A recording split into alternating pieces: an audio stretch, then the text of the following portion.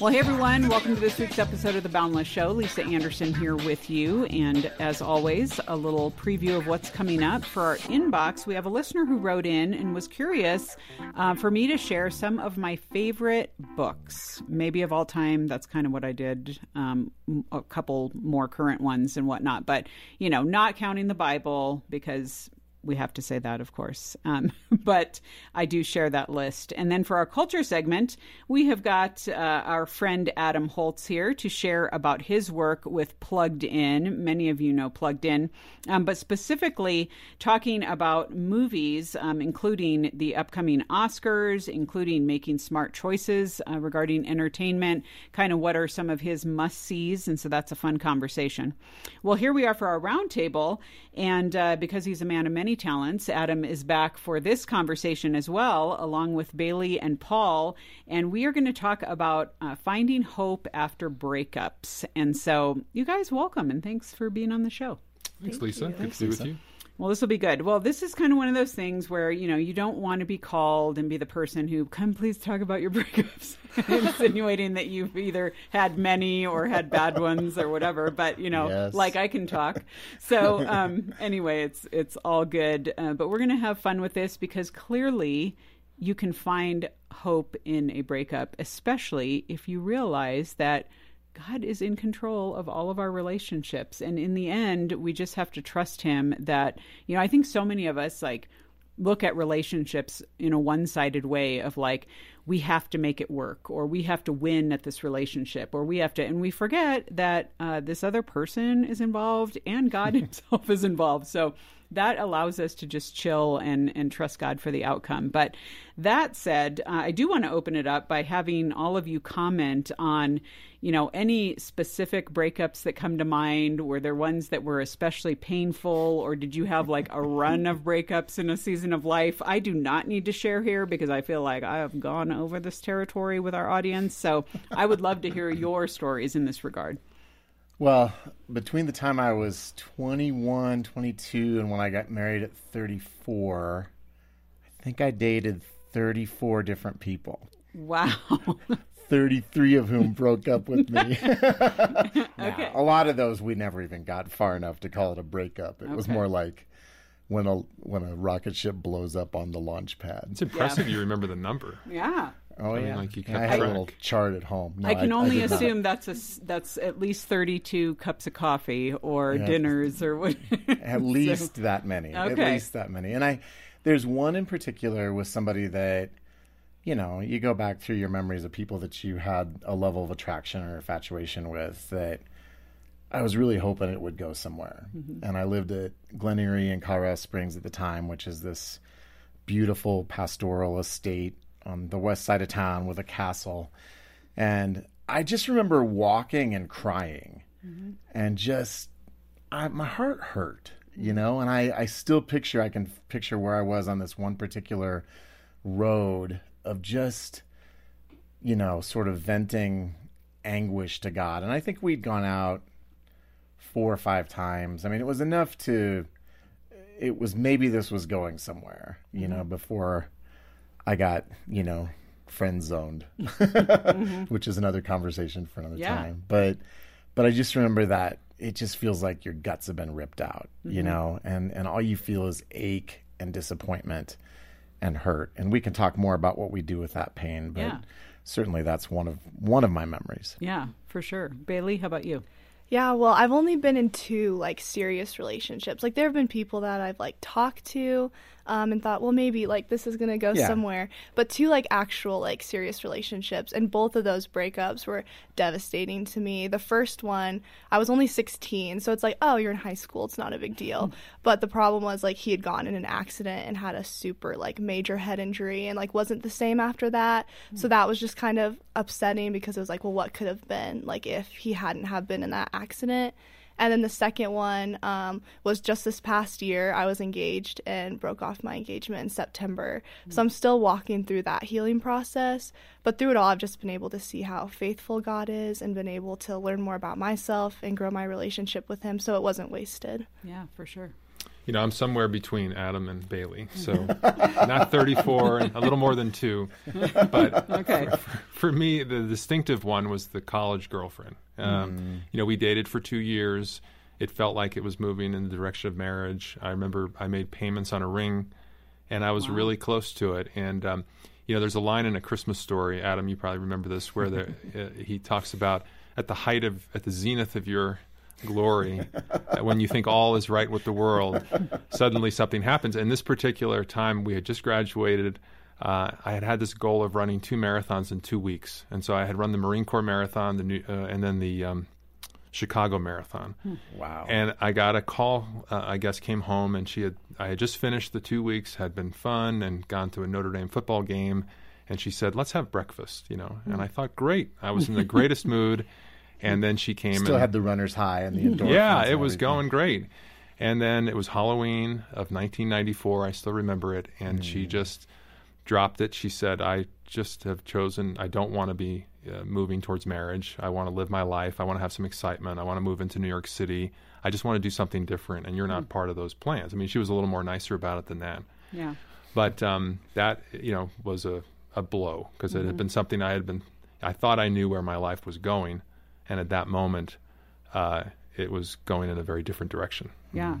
Now, would you all say, to that point, relationships that you've been in or started or false starts or whatever, were the breakups surprising to you, or were they kind of a slow burn or a slow fade or a mix of both? Like, do you tend to be like taken aback by someone having to break up with you and saying, "Oh, let's do breakfast," or do you kind of see the writing on the wall? I would say for me, the first one, I kind of saw it coming because after his accident, I noticed that he was slowly like becoming a different person and that he was treating me differently. He went from being someone that I like loved and trusted to being someone that I was afraid of, because he became like very emotionally manipulative. Like he just was not like a kind person. Like that part of him just kind of went away.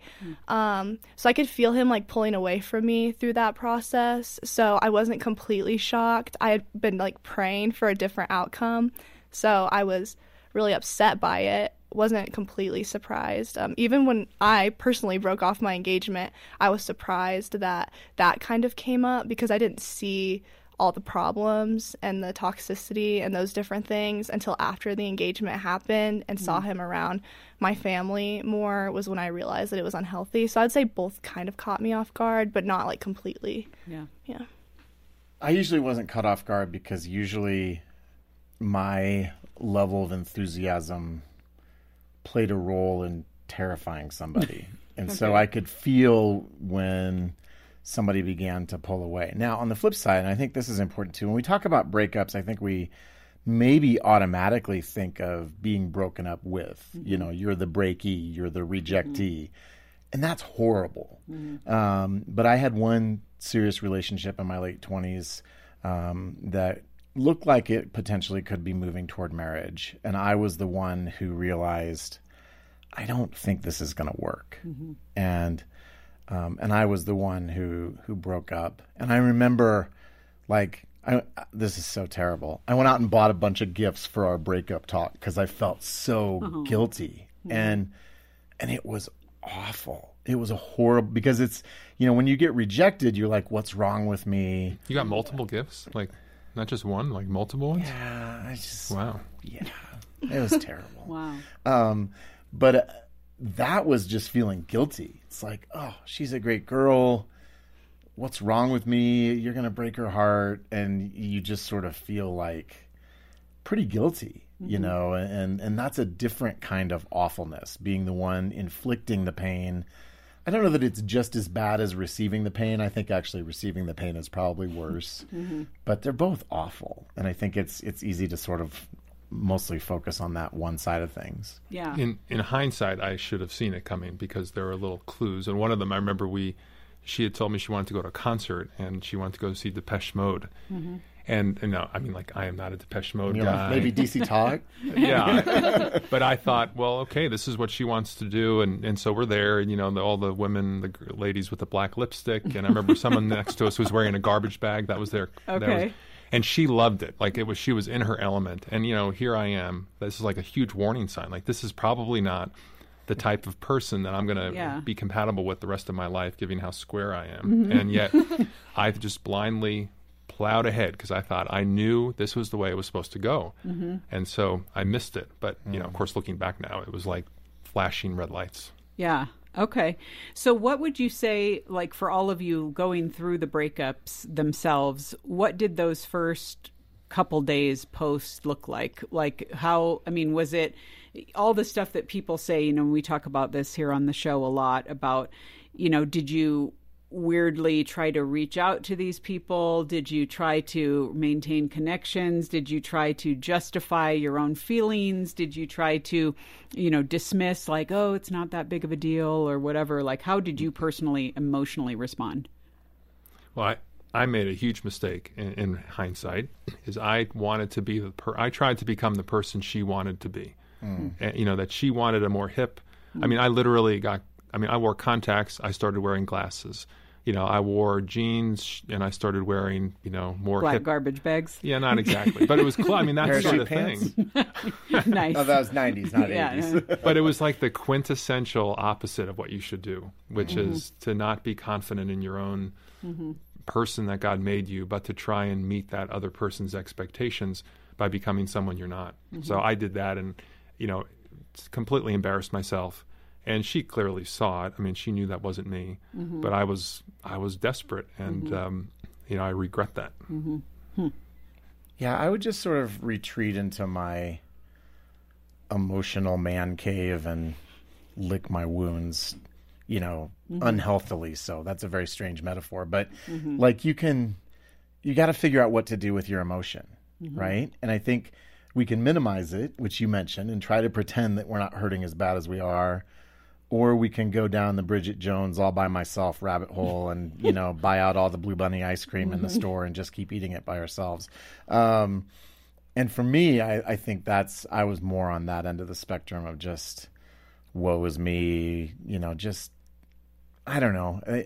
Trying to figure out how to deal with those emotions is tricky. And I think one of the things I wanted to say for that is we really need 1 or 2 or 3 close friends who love us enough to let us be our most yucky selves. Because after you have been broken up with, you're a mess and you're not much fun to be around. Yeah. But we need those people. But I think some people make the mistake of broadcasting that to everybody. And we've all been in that group where somebody starts sharing like really inappropriate things. Yeah. Like, oh, bless your heart. This is not the space or for broadcasting to the person who broke up with them, which, right. Then they get all crazy they're talking and angry. really loud because they're right over there, right? Yeah, and then you just become the crazy person. Yeah.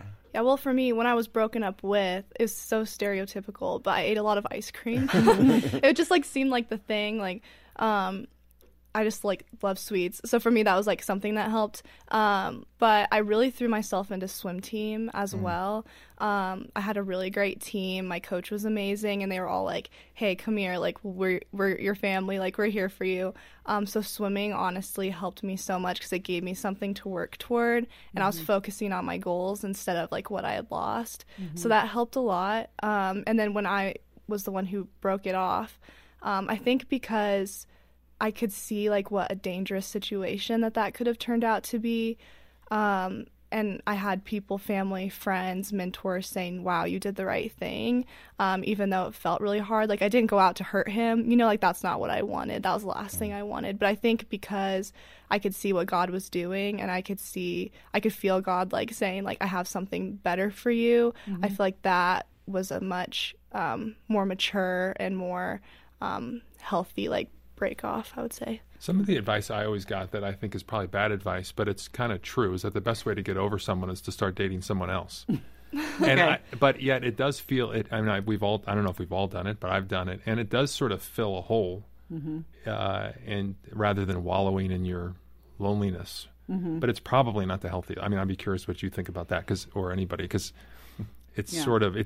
it's not textbook what you should do, right? Because you're not dealing with the issues. Right. You're just filling the time and filling the hole. Yeah. And I guess I would say, I mean, my advice on that would differ based on, are you talking about you went out like 3 or 4 times with someone and were like, this isn't going to work, or they disappointed you or something, and then you're like, okay, I need to try again? Because that's where I always say, like, if we had our parents and grandparents sitting around here, I remember speaking at an event once, and this old dude at the end was like, because I was talking about, like, just appropriately, like, not using people or not going to churches just to scam on women or men and like see how many people you can date in a short amount of time. And he's like, wow, he said, when I was dating, I usually went out with 3 women on a weekend, and it was just a totally different scene. But again, it also there wasn't nearly the weirdo enmeshment that there is in today's culture, where people are just all in one another's Sounds business. Like a book. Yeah, like the right. Weirdo enmeshment. Right.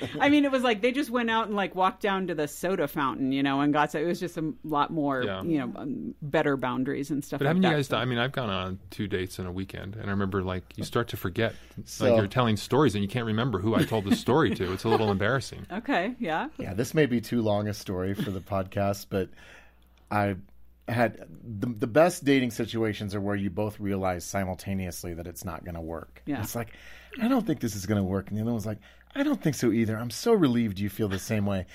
I had that happen once and realized that the girl I was dating was living with somebody I had been interested in a long time ago. I'm like, now that we've got that figured out, is your roommate seeing anybody? Oh, nice. Yeah. That was a one-date thing. It didn't That's go good. anywhere. Yeah. Okay, so to that point, because we've already started going here, what would you say, just some best advice and worst advice for walking through that season immediately after a breakup? Either how to break up well and not break up well, or just how to recover from a breakup. Things to say, to not say, to say to others, to not say to others, just what that looks like in a healthy way.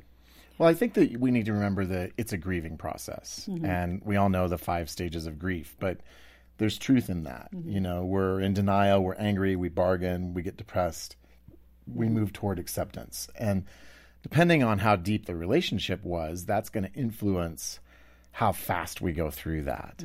But I think we need to give ourselves space to be honest about the emotions that we're feeling. And I think sometimes well-intended Christians can say, oh, you just need to trust God and it's all going to work out. And it can make us feel guilty that somehow we're not trusting God. But I think that all of us are going to take a different amount of time to process that. And some people are going to get through it more quickly than others, but there's a loss, and we have to be honest about that. And I think that's where having those other people close to us is important, because they're a sounding board, because we're off balance, right? Our equilibrium is messed up. We're not seeing things clearly because there's so much emotion. We need other people to help us, but mostly to listen, not to and now you need to do this to get what you want, but just to sort of be there for you in the classic sense of that phrase. Yeah, that's good. I would say really good things to do are, surround yourself with friends.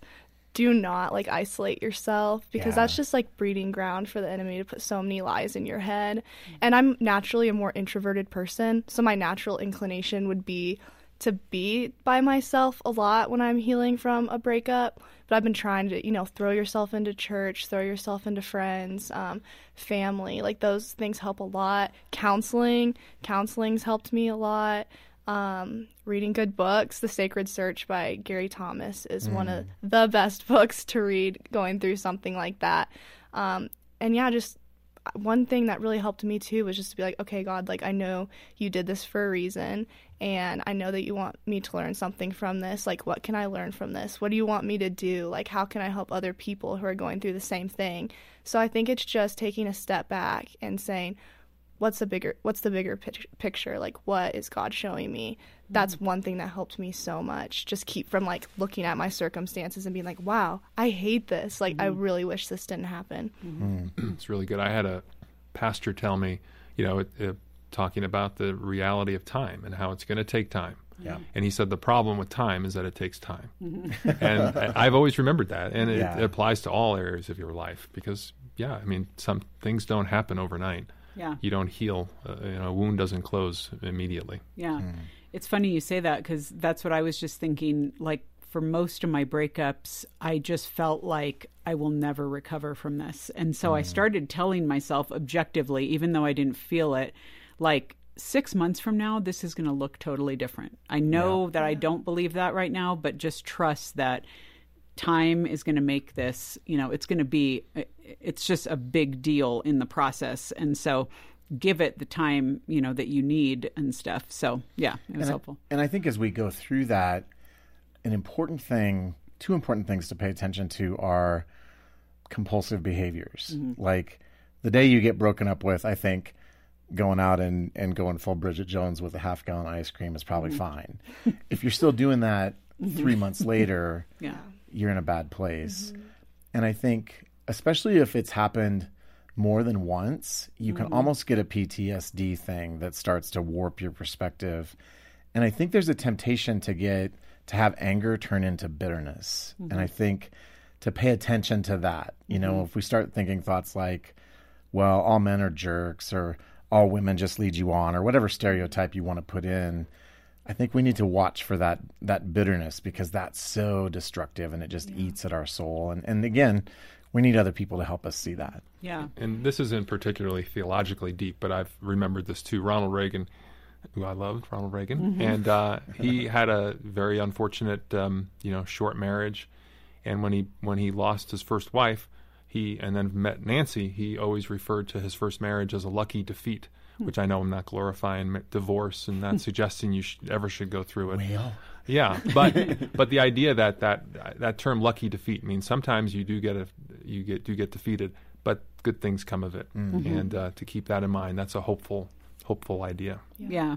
And I think too, and also to not Jesus juke this or get weirdly over spiritual, but I think another objective thing that I often tell myself, because it was so easy for me going through a breakup to think that I lost. Like if I didn't make it work, somehow I was inferior or I should have worked harder or I should have, but it's not a zero-sum game. I mean, we have to realize that there are just some things that will not work out. And quite frankly, if you want to only marry one person and be married for the rest of your life, you have to cut a lot of people out. I mean, that's like you're only going to end up with one Sheep person. Sheep and goats, baby. Hopefully. Sheep and goats. So I think I remember a friend told me, because again, it was so easy for me to take that as my identity and internalize it and be like, something's wrong with me, something.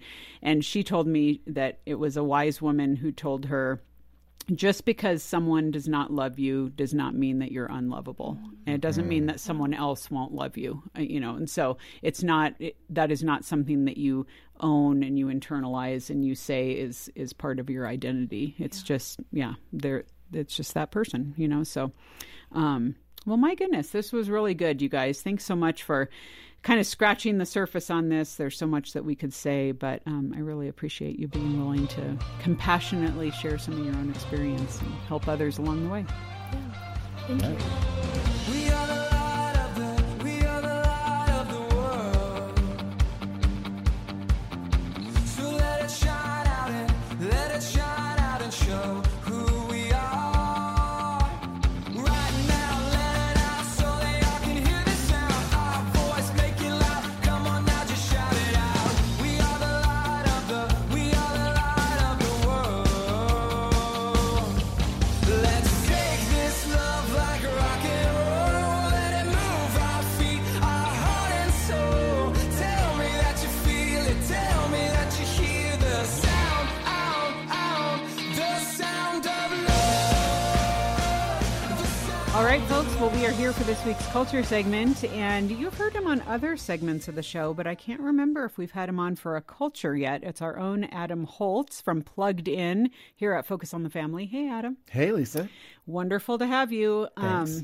Awesome. Adam is actually currently our director of media and culture. He's part of Plugged In. He also co-hosts the podcast, The Plugged In Show, which we will be linking to. So you have the info on that. Many of you I've heard from, and you have followed Plugged In over the years. And I know, and Adam will confront him on this, it's primarily you guys for parents to help navigate for their kids. So don't talk about how they're trying to make judgments of you as a 20-something of what you should and shouldn't watch. But you know what? Maybe they should. So I'm just saying. But also pluggedin.com is where you can get everything, reviews and commentary related to movies, TV, music, video games, and more. And so when do you have to start venturing into the whole NFT? That's going to be kind of the metaverse. Yeah, we're not doing NFTs Let's talk about yet, our alternate realities. Our latest category addition is YouTube channels. Yes. Okay. And frankly, I'm wondering if we're going to need to rapidly begin pivoting to TikTok channels. Yeah. Because that's just, man, it's where people are at. Yeah. And it feels like culture shifts on a daily basis, and we're doing our best to keep our finger on the pulse of everything that's going on. Yeah, you do for sure. So we thought it would be fun to talk to you, Adam, just really break it down specifically, we're going to talk movies today because we are heading into award season, the Oscars coming up very soon. Although when we're recording this, we don't even know, are they actually going to do the Oscars? I know they already pulled the chain on the Globes, right? Yeah, but the Globes had all kinds of problems besides just COVID.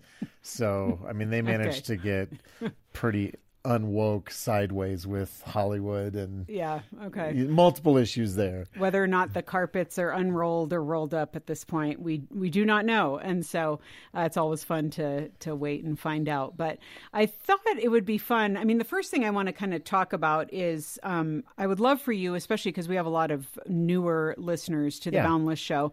And maybe some people have come to Boundless not having ever heard of Focus on the Family and what we offer, in other spheres and stuff. So give us a little encapsulated view of what Plugged In is, what your mission is, and then also kind of twist it a little bit, like how could it best serve young adults who could benefit from it? Well, we want everybody who comes to us to be able to get the information they need to make a wise and a discerning decision about the entertainment they choose. So that's the top level. Mm-hmm. And I would say the second level is we want to prompt, provoke, poke, prod, pick a P verb, people into thinking about worldview issues. And so we want to go deeper than just, you guys are the guys that count bad words.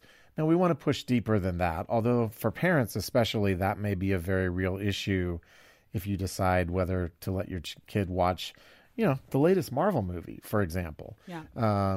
But I think for 20-somethings, it does offer you a content overview that you can look at our review. You don't have to agree with it, but I will say we work very hard to objectively capture what's there. Mm-hmm. So even if you don't agree with our particular subjective take on something, we hope to give you the information you need to be able to answer the question, is this something that would be good or appropriate for me? Is it on the edge?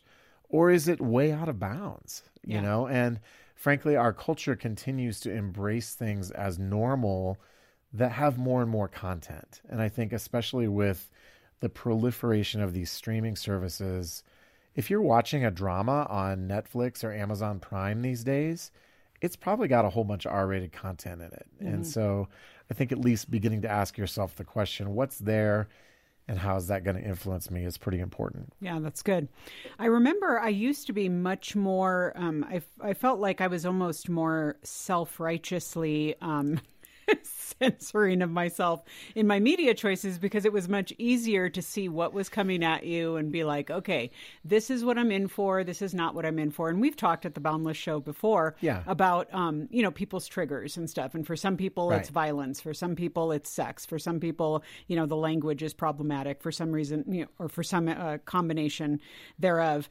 And, but like you said, now we've got so many streaming services. You kind of don't know what you're getting, or there's just quite frankly, I mean, where but in entertainment has FOMO like hit us hardest? I mean, everyone's talking about everything. And I honestly don't feel sometimes that I don't understand how people are keeping up with series that they do because they're like way into it. They're following them. They know all the like subplot lines and stuff like that. And it feels like there are some people who are way into, like, they're just going to watch everything and they have to know about everything. And then there are some people that are more like, there's a little bit of snobbery of like, okay, well, I'm watching all the Oscar contenders this year. And then there are some people that are just straight up like blockbusters. That's all I'm doing. I'm going with friends and stuff. So let's talk a little bit about each of those. I want to start with some of the Oscar contenders. And obviously we're heading into this award season and whatnot. But where do you think this comes from? That, because I always say, and I'm no expert, I always say, like, seriously, like, why are all the Oscar contenders like super obscure? Like, I've tried to watch some of them in the past. I mean, Chariots of Fire is one of my favorite movies. It actually won an Oscar. So I feel like, oh, good. There's at least one Oscar winning movie I watched at some point. But I have watched some of them, but they're just like wild and crazy. Like, what do you think? What makes that happen, and why are people so in a tiz over what is the right kind of movie for that? Boy, that's a great question. I mean, I think the Oscars have always had a level of, I guess we could call it snobbery. Mm-hmm. You know, they tend toward the more artistic, you know, not necessarily blockbuster sorts of stories. It tends in a gritty direction. I mean, we could go down the list and, you know, year after year after year, I call it the No Country for Old Men effect. Mm-hmm. You know, like, here's this really grim, dark, nihilistic movie. Whew, let's nominate it for an Oscar. I don't know exactly where that comes from. So I don't know that I have a particularly satisfying answer to your question. You know, every now and then, like with Return of the King, they'll throw us a bone and say, okay, here's a movie that nobody can argue against its awesomeness. But that doesn't happen very often. Right. And even in years like the year Avatar got nominated, and I didn't think Avatar was a particularly amazing film. You know, there was the movie, I'm totally blanking on the name of it, about the bomb detonator, you know, that ends up winning instead. And so it's, even when they nominate a big blockbuster, they will often say, oh, no, well, we threw you a bone just giving you a nomination. We're going to pick this other one that really is obscure.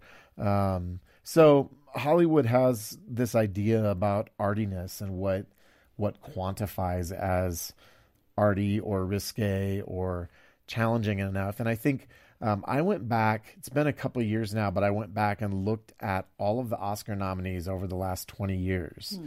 And 50% of them were R-rated. Now, part of the reason I did that was because we have an ongoing conversation with a number of people that don't think Plugged In should even bother to review R-rated movies, period. Like, isn't an R rating enough to tell you that you shouldn't watch it?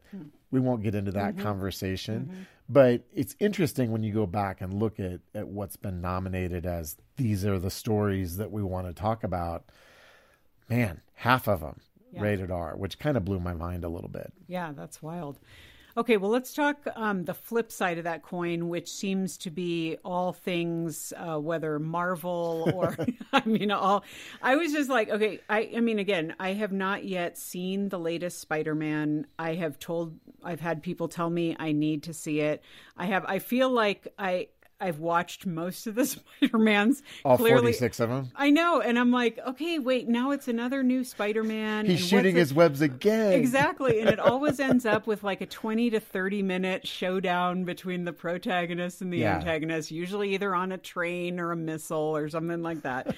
And so I'm just like, okay, what is the I think you're confusing that with Mission Impossible. Well, that too. But that's okay. I blur them. They're very similar to me. So, you know, but let's talk about that and just kind of the furor around franchises and around people getting excited. Is this nostalgia speaking? Is it true craft? Like why are people taking sides and drawing lines specifically, whether it's, you know, DC or Marvel or where they are? Well, I'm going to give you a history lesson, and I'm going to Okay. rewind the clock just a bit. Please. In my mind, there's before Star Wars and after Star Wars. Okay. Star Wars was a watershed movie. BSW. Exactly. BSW. Okay. ASW. But interestingly enough, I read something a while back that said the real prototypical template for the movie that we have today was Raiders of the Lost Ark. And they said this was the movie that established the template of moving from set piece to set piece to set piece with just enough plot and characterization in between to keep us engaged. So I think we go back to the early 80s as a time when that became the way we do movies. And since then, we just do it faster and bigger and more betterer, right? Yeah. And I think Marvel sort of painted itself into a corner because how do you keep topping what you've done before? Yeah. How do you top Thanos? You know, he killed half the people in the universe, Right. right? Well, how do you go bigger? And interestingly, I think with the latest Spider-Man movie, I won't spoil it, but they go smaller. It's a little more intimate. It's a little more relational. But I think that bombast, just the sheer bigness of it, the spectacle of it, it's the P.T. Barnum thing, right? When people went to see P.T. Barnum for the first time, he promised the greatest show on earth. He promised, we're going to show you something you've never seen before. And I think that's part of the draw. But I think that there's also, obviously you have the franchise, you have characters that people like. People really dig Spider-Man. They have since he showed up back in the early 60s. But you have a human element too. And I think movies typically are not successful if there's not some element that even amidst all of the razzle-dazzle and the sci-fi or fantasy or superhero shtick, there have to be characters that we relate to. And I think Peter Parker remains a character that I can't shoot spider webs, but I can relate to his insecurities and his struggles. And I think the best of those movies invite us in emotionally at a human level. And some people like the big spectacle, others not so much. And so I think some of that just comes down to personality. Yeah.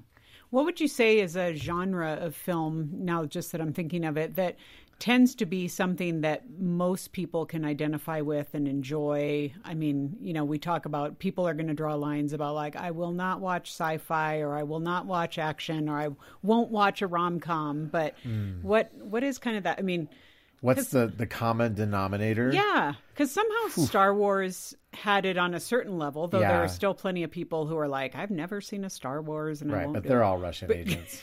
We know that. They're not going to be our friends. What do I you can mean tell you haven't that. seen Star Wars? Were you Exactly. born in Moscow? Yeah, exactly. Nice.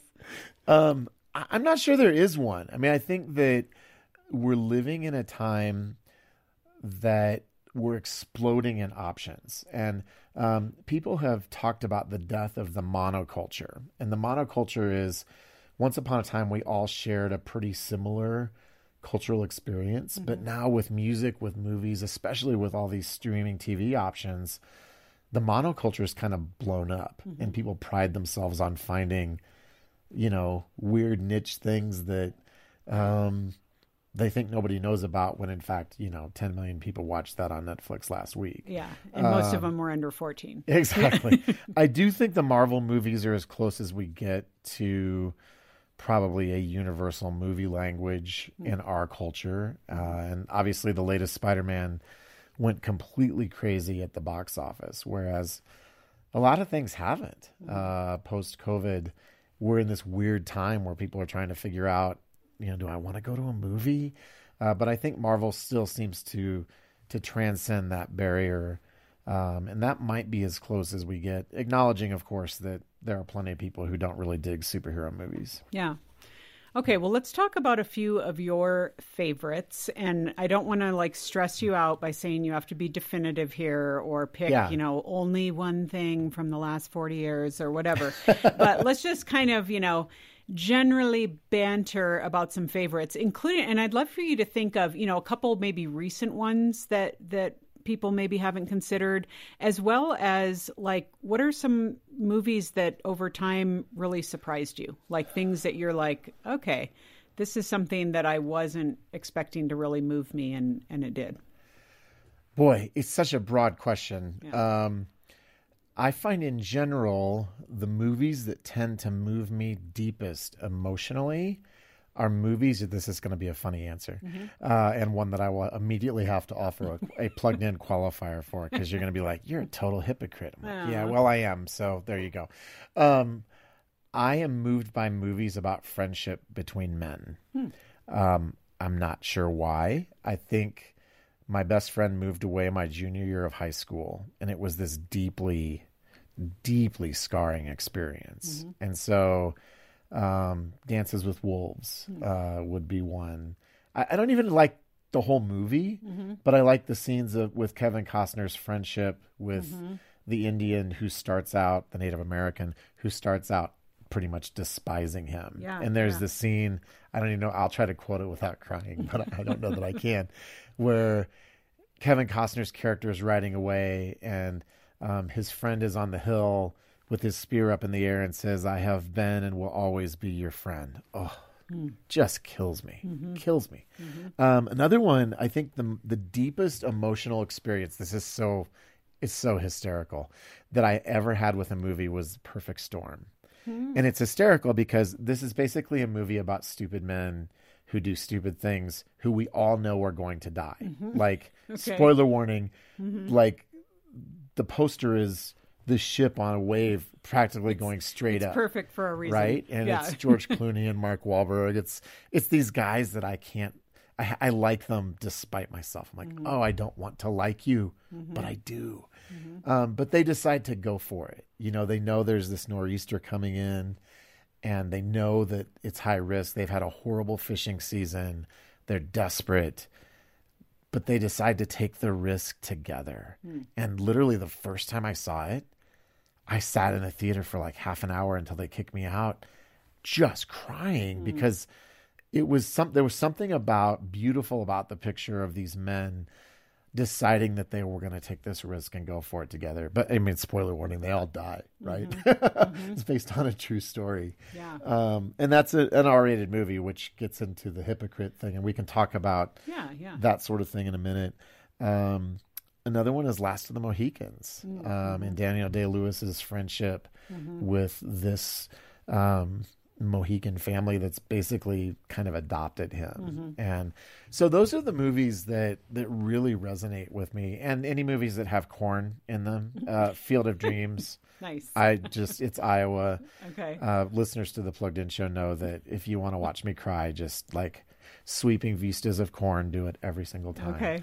But those are the sorts of Hoosiers have any corn? I can't remember. Oh, probably. Yeah, I think they were once driving. they got outside the There's gym. driving scenes with corn. Okay. So those are the kind of movies that resonate with me, and I think that when we have an emotional response to a movie, it's a really healthy thing to step out and say, okay, that just touched something really deep in me. What's going on there? Because sometimes, like with Perfect Storm, I wasn't crying because it had a sad ending. That wasn't it at all. You knew what was coming. And I think Titanic did that for people. You know, I didn't particularly care for Titanic. I'll be one of those snobs. But it was a cultural phenomenon because it connected emotionally with a lot of people.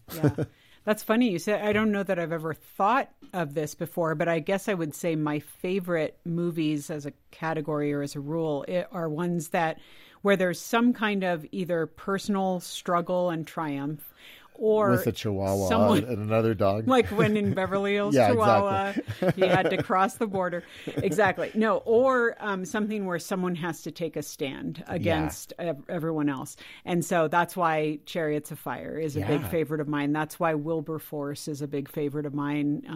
Back... Benedict Cumberbatch back in the olden days and all of that. But I mean, just ones like that or Hidden Figures. I love anything like that where it's like underdogs and you're taking a stand and rah, rah, rah.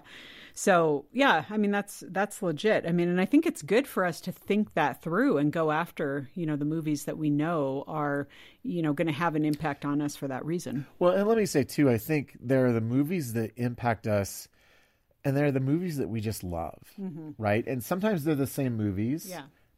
Sometimes they're not. Right. Right. We will watch The Lord of the Rings, any of those movies, like We still have cable. We're super old school. We have a landline phone too. I'll just confess that. Okay. And so sometimes we'll be flipping through. It's like, well, Lord of the Rings has to be on somewhere, like as if we couldn't stream it on 14 different services right now. But there's something fun about finding one of your favorite movies and, you know, picking up wherever it's at. My wife loves Jaws. If Jaws is ever on TV, we always watch it and the whole family quotes Jaws. I'm like, well, this is a family-friendly movie, right?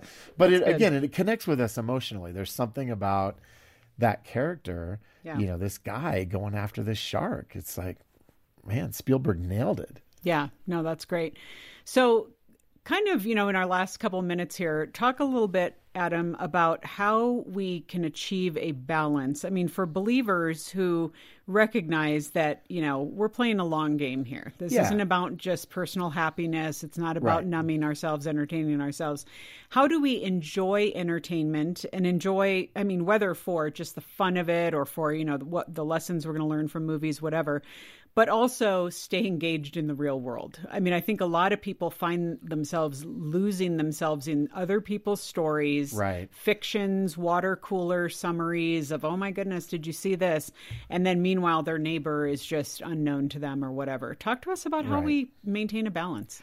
Well, I think that we have to look at the fruit of our decisions. I think that we need to pay attention to how stories are impacting us. In 1 Corinthians 6, Paul says, and this is the 1984 NIV, which is the equivalent of the King James Version for me. Paul says, everything is permissible for me, and he's quoting a local proverb. And then he says, this is not a quote, but not everything is beneficial. Everything is permissible for me, but I will not be mastered by anything. And this is in the context of debatable things. I mean, 1 Corinthians is Paul's letter to a culture that was totally screwed up. And he basically says, you know, this is kind of the way you think about this. Here's how I think about it. And Paul's saying, as Christians, we have freedom, but we need to step back and say, is it beneficial? And then he comes back to that in chapter 10 and says, everything is beneficial, but not everything is constructive. So I think asking the question, is this constructive? Is it beneficial? Am I being mastered by it? And certainly we have all perhaps watched 2 or 3 or 4 episodes of something in a binge because we want to know what happens next. And I've done it. You know, Cobra Kai season 4 is out. We haven't watched it yet. I don't know that we'll do it in one sitting. So I'm really not trying to pile on. But if I want to spend 5 or 6 or 7 or 8 hours watching something, what's going on with that? What is it in me that's compelling me to escape into that? And am I willing to have a conversation with myself, perhaps a roommate, somebody who knows me well, a friend, a parent, you know, boyfriend, girlfriend? Am I willing to say, hey, how's this influencing me? What's the fruit of this? And if I escape into a great story, is it a great time for 2 hours and we can go out and have fun and relate afterward? Or does it do something in me that's not healthy? You know, is it planting ideas? Are there images that stick with me? And I think because film is such a visual medium, we've got to take that idea of image really seriously. You know, how is this staying with me in ways that maybe aren't healthy? And am I willing to be honest with myself about that? Because I think we have a culture that values escape. It values entertainment. You know, we have this term veg out. Oh, you know, I have a right to veg out. I'm not sure as Christians that we have a right to check our brains at the door. Like that actually is not a scriptural idea. So am I willing to engage honestly with myself and other people about how things are influencing me and really paying attention to that and acting accordingly? Yeah, that's good. Okay, so final question, and it's really going to be what everyone thought we were going to talk about the whole time, and that's where everyone wants everything to be prescriptive. They want you to talk about numbers of F-bombs. They want you to talk about do this, don't do that. Here's what you can't watch. Here's what you can't do, whatever. But I'd love for you to, from personal experience, talk about one example where you realized exactly what you were just saying in a broader brush of like, nope, this is no longer for me, or I'm noticing seen this in myself, or God forbid someone had to call this out in me. I mean, that's Right. happened to us too before, you know? Yeah. So talk about that just as an example of how people can start doing self-checks of like, where am I going with this? And where really is my head in this? Well, in 1999, which I know is an example from a long time ago, I saw American Beauty when it came out. And it would be an example of that gritty indie movie that gets nominated for Best Picture. And it's a story about an older guy having essentially a midlife crisis and falls in love and in lust with his high school daughter's best friend. This is a movie that if it doesn't make you profoundly uncomfortable, you're not paying attention. Critics loved it, and he gets right up to the brink of essentially having a sexual relationship with this girl and kind of has that wake up in the pig slop prodigal moment, right? Like, this is not who I want to be. But there's fantasy sequences, there's explicit content. I got done with that, and my thought was that was one of the most extraordinary depictions of human depravity I've ever seen. But I was super uncomfortable too. And so the question I ask is, do I need to see a really extraordinary depiction of depravity to know that it's depraved? And I've seen a lot of indie movies since then that had worse content.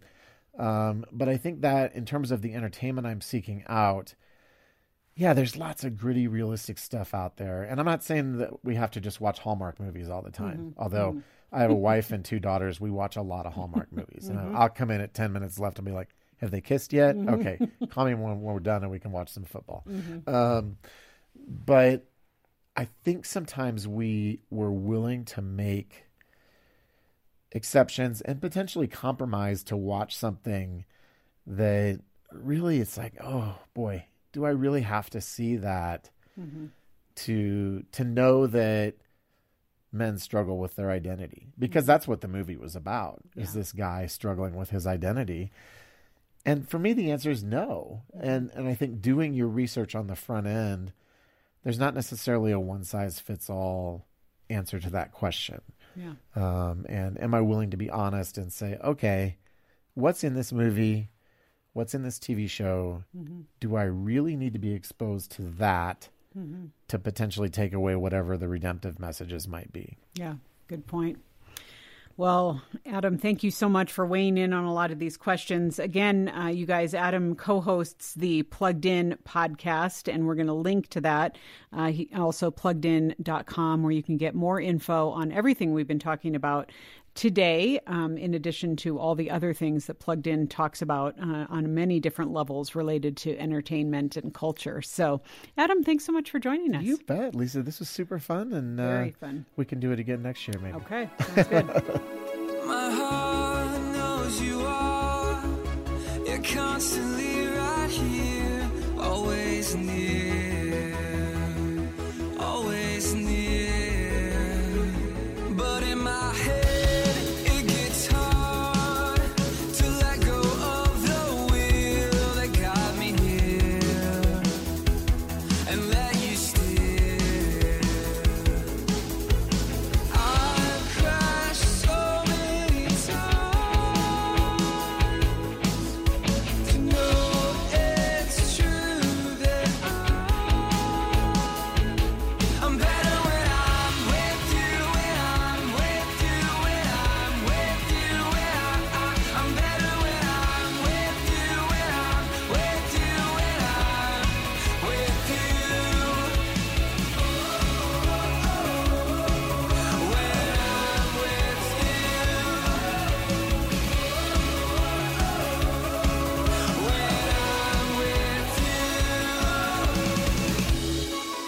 Well, as we finish out the show, we open up our inbox and I get to answer a listener question, and or someone does.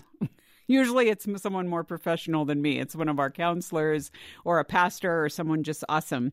But this week I'm going to answer it because the question that came in is, I know reading is one of your favorite hobbies, Lisa.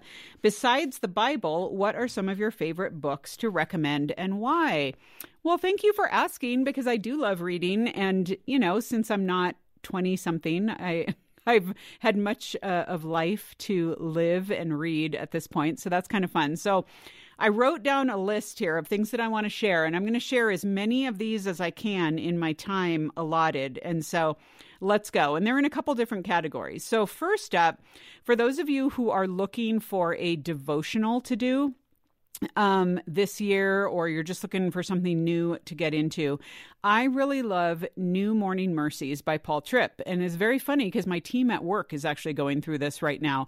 And I have a copy at home. I have a copy at work. If you need encouragement about the sovereignty of God over your life and his working in everything, every detail of your life with the grace that only he can give, New Morning Mercies by Paul Tripp.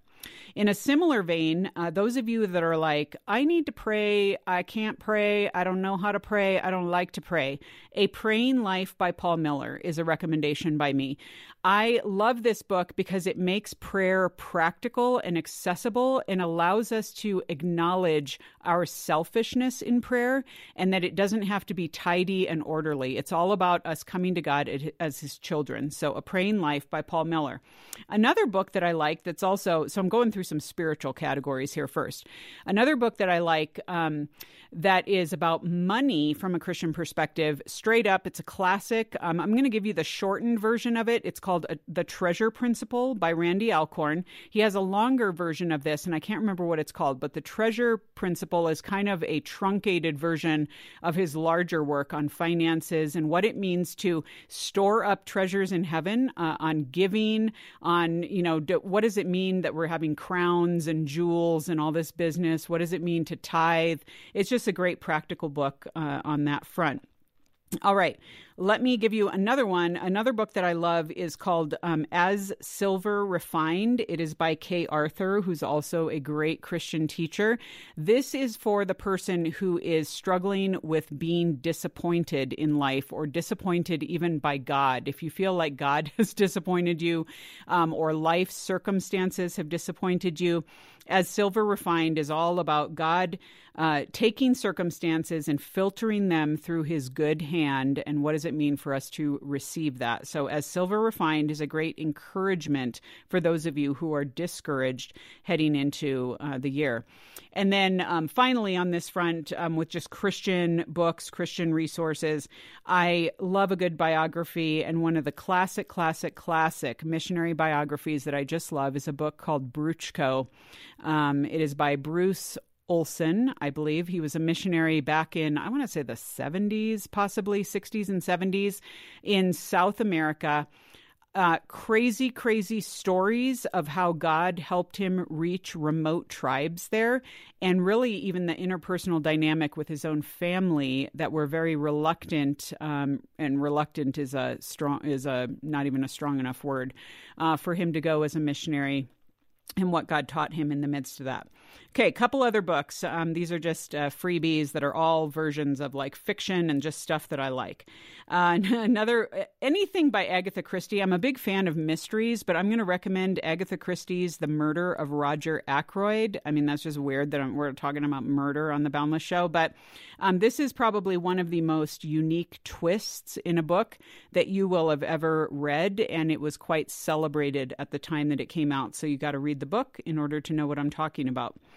Similarly, anything by Anne Perry, that's A-N-N-E Perry. She is a mystery novelist. She has two series. One is about Inspector Pitt and one is about Inspector Monk. So they're two guys, Monk and Pitt, two separate series. Both are great. They take place kind of in Victorian England-ish. So those are just fun. Also a book, I think I had to read this one in high school. It was called Ishi, Last of His Tribe. It's about this guy who literally was one of the last of Stone Age Indians in Northern California in the early 20th century. They were living literally as Stone Age Indians. And he ended up stumbling into town as his tribe became extinct. So just craziness there. And then just a couple of kids' books I want to throw out there. One is Watership Down by Richard Adams. It is literally a book about rabbits, but you will feel very personally involved in these rabbits' lives by the time you finish this book. It is crazy time, crazy town stuff, but just a great classic novel. And then the last one is a shorter book, a kid's book called The 100 Dresses. And that is by, I'll have to think of the author, but The 100 Dresses, if you look it up, it's a classic. I didn't write that down. Also, kind of a tearjerker-ish kid's story that I think all of you would like. Just last one here, because it's in movie theaters now, everyone's talking about Redeeming Love. That's a good Francine Rivers book, but my favorite Francine Rivers is called the Mark of the Lion series. There are 3 novels in it. I would highly recommend you at least read novels 1 and 2 about a slave girl in the 1st century who works for a Roman family and all that entails. It is just extremely sobering and engrossing as far as the persecution the church was under and just what happened there. So a fictionalized version of that, just a great way to get into that. So those are some recommendations, I think, to take you into the new year. I could do a whole other series on newer ones that I've read, but I just thought I would give you some of my favorite classics. So there you go. All right, folks. Well, that is it for this week's show. As always, we do want to hear from you. Maybe we could hear from you as far as what some of your book recommendations are, and we can even throw something up on social for people to comment on and weigh in on. And you can let me know if you've read any of the books that I mentioned and what you would recommend, or if you agree or disagree with my assessments. That said, you can find us on Instagram, on Facebook. You can email us at editor@boundless.org, and we would love to hear from you. Until then, I will see you around next week. I'm Lisa Anderson for The Boundless Show. The Boundless Show is a production of Boundless.org. Focus on the family.